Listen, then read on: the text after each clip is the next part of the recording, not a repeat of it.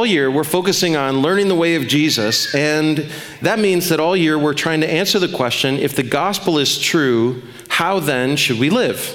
We're focusing on our behavior, our thoughts, our attitudes, our words, our deeds, all of these things. So we just finished working through a very famous teaching of Jesus called the Sermon on the Mount from Matthew's Gospel. We spent 3 months working through the Sermon on the Mount, which is honestly one of the more influential teachings of anyone, anywhere in the history of the world. That's the power of Jesus, frankly.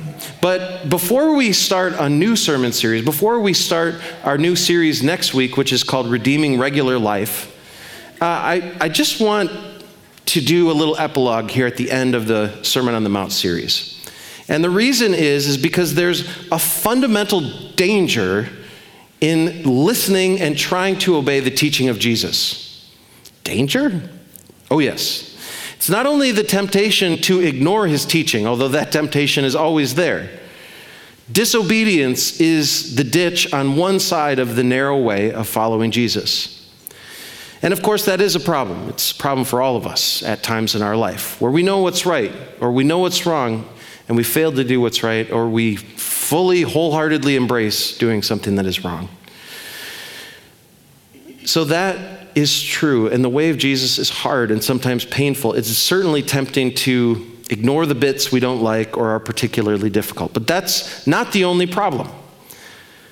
There's a ditch on the other side of the road. There's a trap that many people fall into in trying to obey the teaching of Jesus, or really in just trying to do anything for God.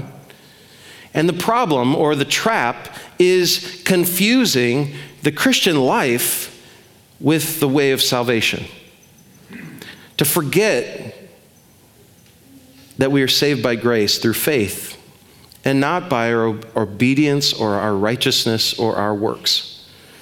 So before we have yet another in a series of sermons on how we are to live in light of the gospel, we need to revisit faith and works and just make sure that we get the order right. Because, and this is why this is so important for us this morning, if we get this wrong, if we get the order wrong, or we believe that the gospel is something other than faith and then works, it is possible that we've never understood or believed the gospel to begin with. And this is a great danger. So, without further ado, let's jump into our scripture reading for today, which is found in Ephesians chapter 2, starting with verse 1. If you have a Bible or a Bible app, please take it and open it to Ephesians chapter 2, starting with verse 1. And we will read through this text together, and then we will unpack it as we go. This is an important foundational text for us as Christians today. Ephesians 2, starting with verse 1. As for you, you were dead in your transgressions and sins, in which you used to live when you followed the ways of this world, and of the ruler of the kingdom of the air, the spirit who is now at work in those who are disobedient. All of us also lived among them at one time, gratifying the cravings of our flesh and following its desires and thoughts. Like the rest, we were by nature deserving of wrath. But because of his great love for us, God, who is rich in mercy, made us alive with Christ, even when we were dead in transgressions. It is by grace you have been saved. And God raised us up with Christ and seated us in him in the heavenly realms in Christ Jesus, in order that in the coming ages he might show the incomparable riches of his grace, expressed in his kindness to us in Christ Jesus. For it is by grace you have been saved through faith. And this is not from yourselves, it is the gift of God, not by works, so that no one can boast. For we are God's handiwork, created in Christ Jesus to do good works, which God prepared in advance for us to do. This is God's word. So what are we reading here? Well, the book of Ephesians in the Bible is an epistle or a letter from the Apostle Paul to the Christians in and around the city of Ephesus in the modern country of Turkey. Now, Paul had spent more time in Ephesus than anywhere else in his travels around the Roman Empire as a missionary in the first century AD. He spent years there.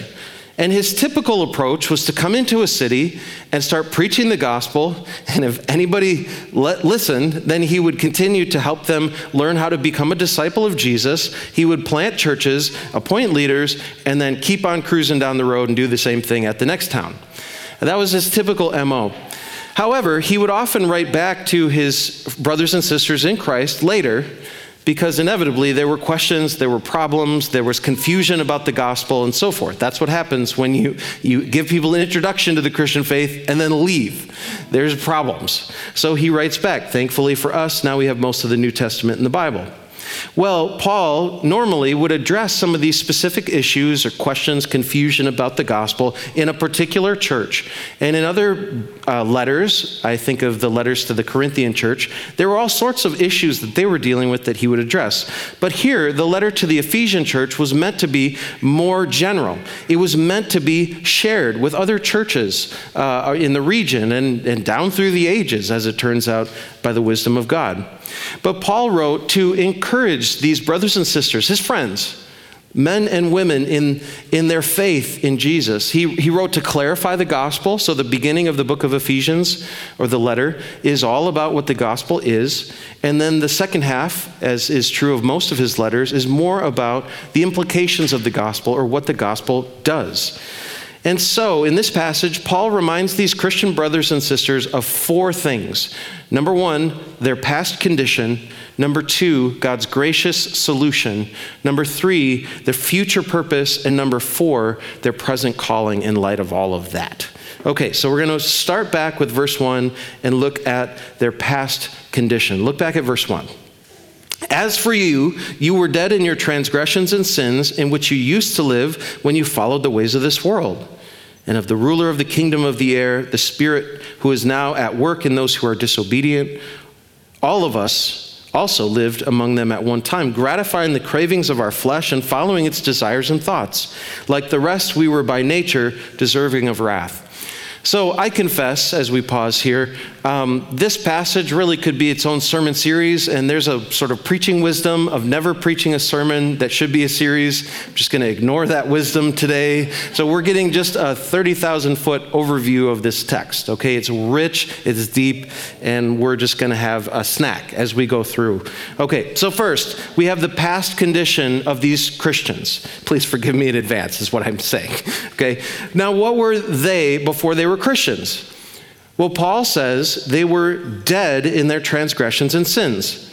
So the word transgressions implies crossing a boundary or crossing a barrier that ought not be crossed. And the word sin is a word that comes from archery that implies missing the mark or falling short of your intended goal. Now, both of these terms together are common terms in the Bible to talk about our main problem in life, which is failing to do God's will, God's way. Now, this can include gross sins, terrible sins. It can also include little daily things that no one seems to notice that just fall short of God's purposes or intent for us, his people. So Paul gives three causes for this evil in the world. He says it's the world, the devil, and the flesh. You might have heard that saying before as generally the world, the flesh, and the devil. But that's not exactly the order here in Ephesians 2. The flesh includes our sinful nature. The devil is referring to the spiritual forces of darkness, which have a temporary influence and control on this world and its culture. And then the world, just the way that a broken world works in light of the fall to sin and death. Now, the bad news is that it is necessary to understand the bad news before the good news of the gospel makes sense. It doesn't make any sense that God would be doing something about sin in the world unless you understand that that's actually the main problem, the root problem. And also that this problem of sin, these transgressions, are not only found within, but they're also found without. So in other words, Christianity would say that the main problem of the world is found both out there and in here. We live in a world that is marred by sin, and everything and everyone to some degree is affected by sin.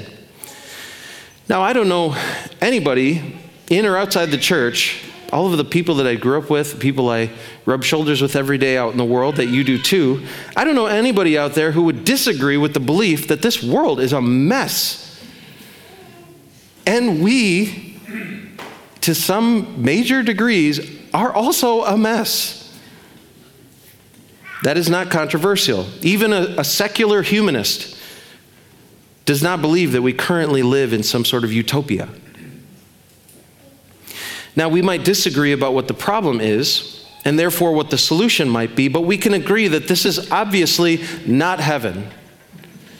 So according to the Apostle Paul, and all the apostles, frankly, the result of this past condition is twofold. First, spiritual deadness, and second, judgment. That is the wrath of God. Did you notice this unusual phrase? You were dead in your transgressions and sins in which you used to live. You were dead when you were alive. What? Well, obviously, Paul must not be talking about physical life and death for both of these descriptions. According to the whole Bible, eventually it is our spiritual death that results in our physical death. But then the final and terrifying result of this past condition is wrath. It's judgment. It's that we will stand before God and give an account of our lives and the mess that they were.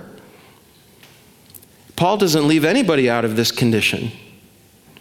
He says, all of us, including himself, including the Jewish people, Jew and Gentile, like the rest, we, he writes, were by nature deserving of wrath. Jew, Gentile, no one is exempt. Man, woman, child, young, old, slave, free, everybody is in the same sinking ship. We all have a problem with sin and death. But God is holy and righteous, and he wouldn't be just if he just let all the evil and wickedness of this world slide. In fact, he'd be a monster. So what can we do? What can we do to be saved from the power of sin and death? People ask that question of Jesus. They ask that question of the apostles. What must I do to be saved? When we are honest with ourselves and thinking about the record of our lives, eventually that's the honest question that we come to. What can I do? Well, this past condition required a solution. But how would we, people in the bondage, enslaved to the system of the world, influenced, tossed about by the influence of spiritual forces of evil, and under the powerful desires of our flesh, how would we be able to find freedom? What could we do as spiritually dead people to make ourselves alive? Let's keep going with verse 4. Here's the good news. But because of his great love for us, God, who is rich in mercy, made us alive with Christ, even when we were dead in transgressions. It is by grace you have been saved. So first we had this past condition, and this wasn't only for the Ephesian Christians. This is the condition of the whole world apart from Christ. But now here we have the gracious solution.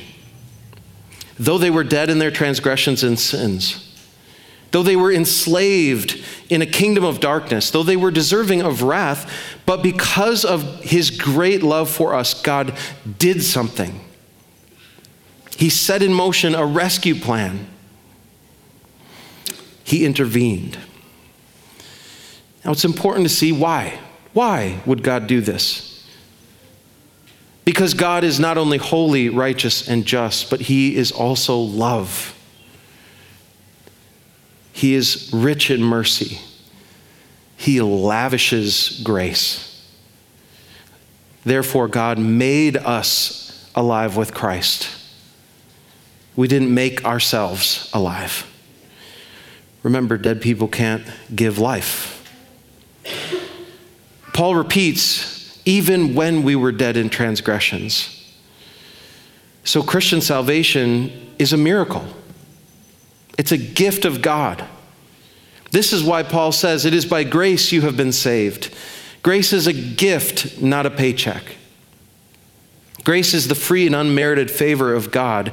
Grace is not a payment that you earn by your good deeds or even your potential for doing good things for God.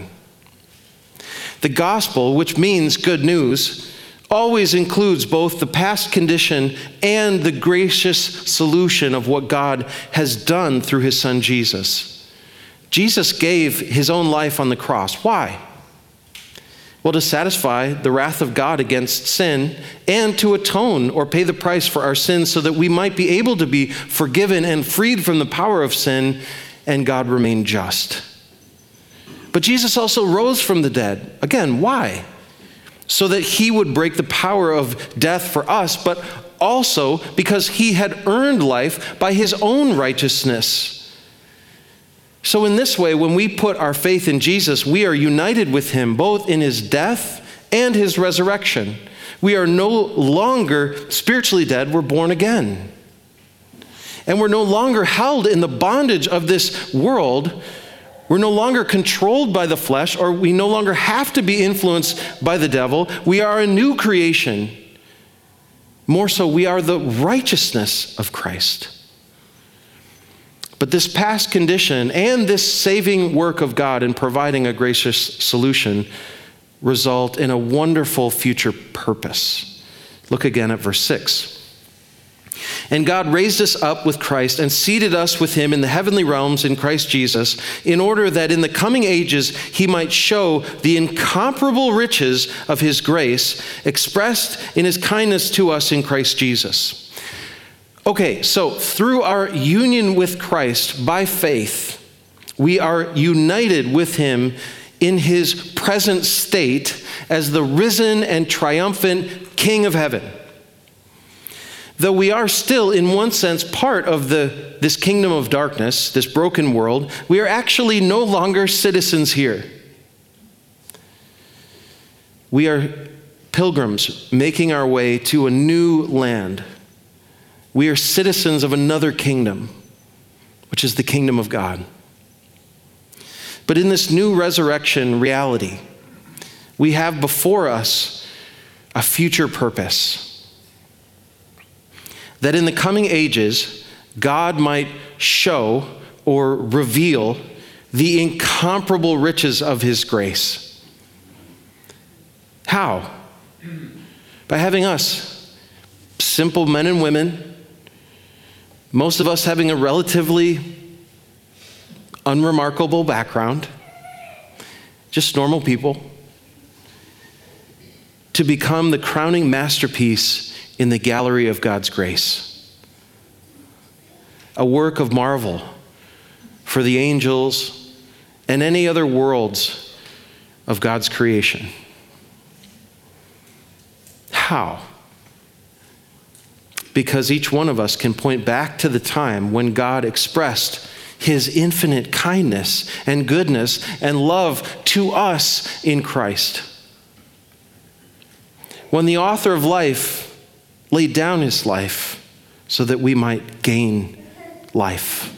When the judge stepped down off his judgment seat to serve our sentence and set us free. Our past condition was met with God's gracious solution, which will become the song of praise for all eternity. This is God's future purpose for you in Christ, to be a testimony to his glory. This whole grand story of rescue and redemption in Jesus is summarized basically in verse 8 and 9. Look at that. For it is by grace you have been saved through faith. And this is not from yourselves, it is the gift of God, not by works, so that no one can boast. For we are God's handiwork, created in Christ Jesus to do good works which God prepared in advance for us to do. So in light of our past condition and the gracious solution that God has provided for not just the Ephesians, but for all today who would call on the name of the Lord, it is by grace that we have been saved. Again, to be clear, our salvation is a gift of God to us, not something that we have earned or have to earn in order to make God love us or accept us or bless us. Not by works, Paul says. If our salvation was something that we earned, then in some way we'd be able to take part of the credit. And that doesn't work for us in our flesh. We're too good at taking the credit already. We'd be able to boast in our righteousness, in our spiritual life. Even if God did 95%, we did 5%, boy, we'd talk a lot about that 5%. But that's not the gospel. We have been saved by grace through faith. This means salvation comes from hearing the good news about who God is and what he has done through his Son. And in light of our present condition, we believe that it's true. We believe that Jesus died for us because we were dead and we couldn't give ourselves life. We believe that he rose from the dead and reigns and rules today as the Lord and Savior of our lives. And if that's true, then he gets all the credit. All the worship songs should be about him. All the boasting in our lives should point to heaven. He gets the glory, honor, and praise. However, in light of the good news of the gospel, there is a present calling for us in Christ, which is found in verse 10. We who have been made alive with Christ, we who have been raised with him, we who have been born again, we who have believed the gospel and have received the gift of God's grace, we have been created in Christ Jesus to do good works, which God prepared in advance for us to do. Now, this speaks to what we have been saved for. We have a future purpose, which is to be a testimony to the incomparable riches of the grace of God. But we also have a present calling to do good works, to follow a new way, which is the way of Jesus, to be salt and light in this broken world, to serve and to love and to give and to worship and to forgive, and to pray, and to sing, and to share, all in Jesus' name. Simply, our calling is to love God and love people. Now, on the one hand, this will seem subversive and so countercultural in a world that is spiritually dead and under the influence of the evil one who seeks to divide and discourage and destroy. But on the other hand, it is the way that God intended for everyone and the whole of creation to work.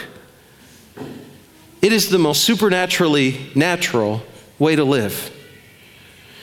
Now, it might seem weird or unexpected, as we saw in our last series, in the last few months, but the way of Jesus is the only way that leads to life and joy and peace, truly and lasting.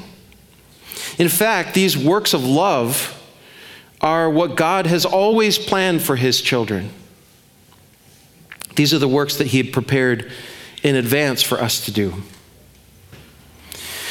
But what do we do with this whole sweeping story, this whole narrative of salvation which covers all of human history and on into our eternal future?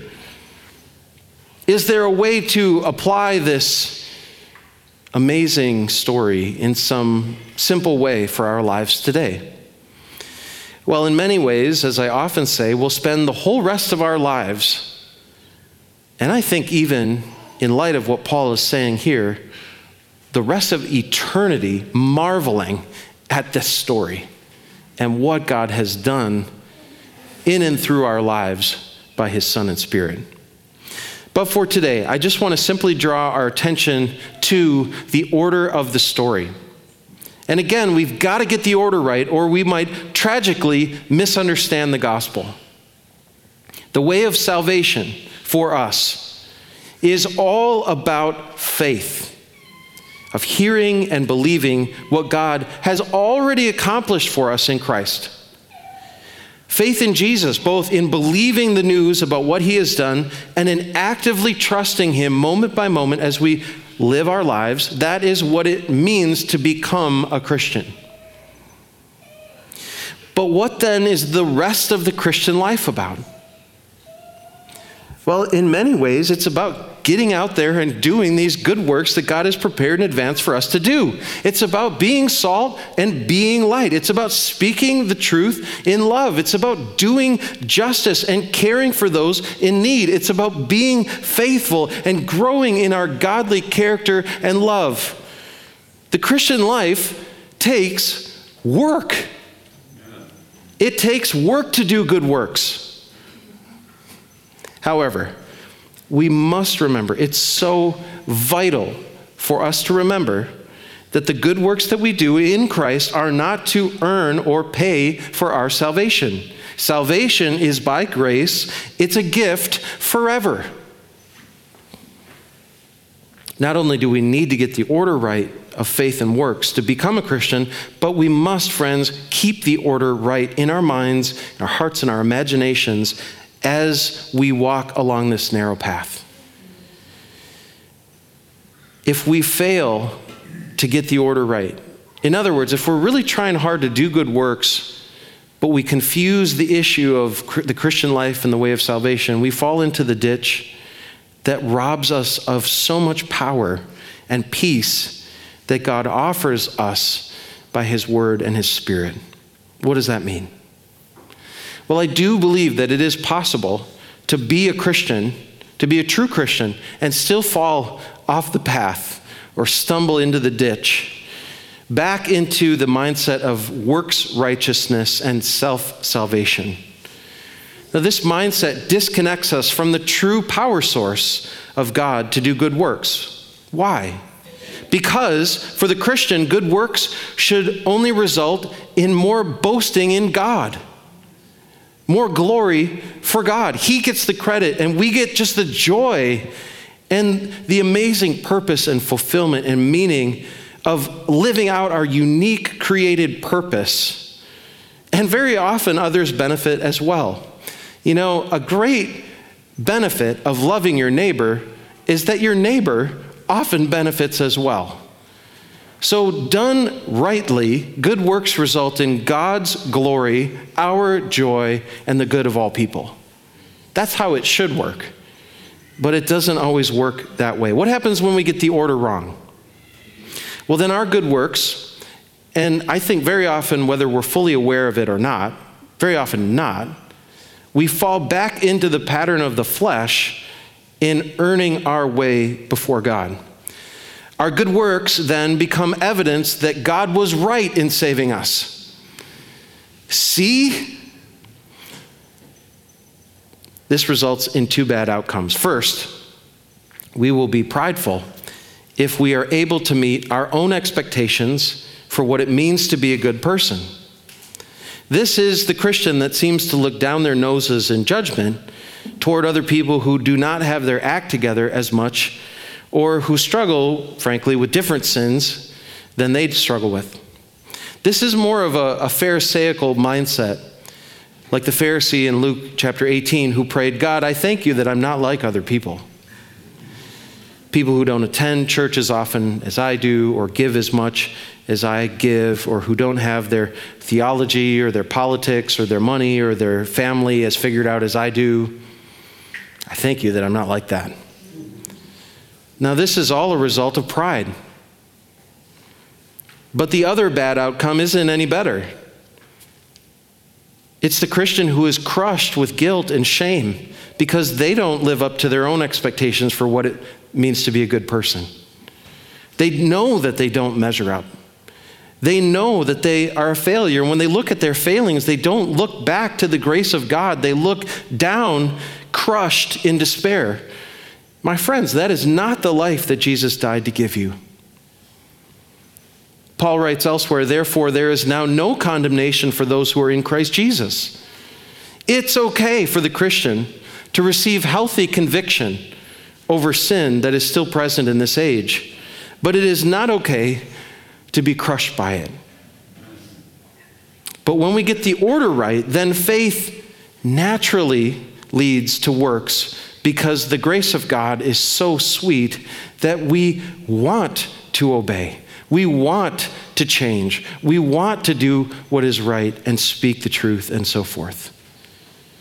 But the very context for our attempted good works is one of unconditional love and unconditional acceptance already by God our Father. Our foundation, in other words, in a relationship with God, according to the gospel, is rock solid in Christ. It wasn't ours to earn. It isn't ours to lose. So if we try and do something good for our neighbor as a sacrifice of worship for God, and it goes well, maybe because they really needed help and we actually did something that was helpful for them, and they appreciated that, praise God. We can boast all the more in Christ and receive the joy that comes knowing that you are doing God's will, God's way.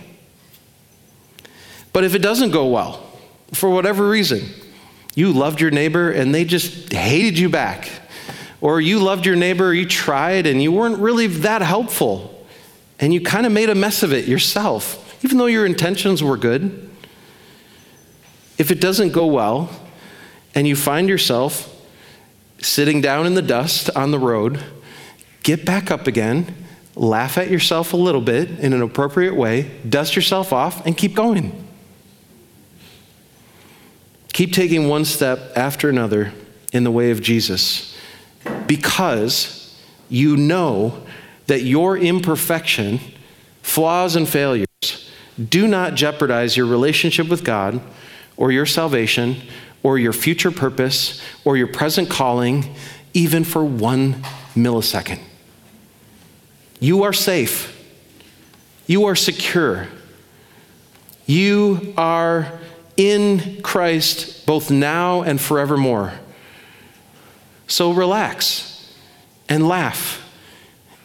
You think the Holy Spirit doesn't laugh at us when we're weird or awkward or make mistakes? I'm sure he does. Not at us, but with us. What was that? Don't say that again.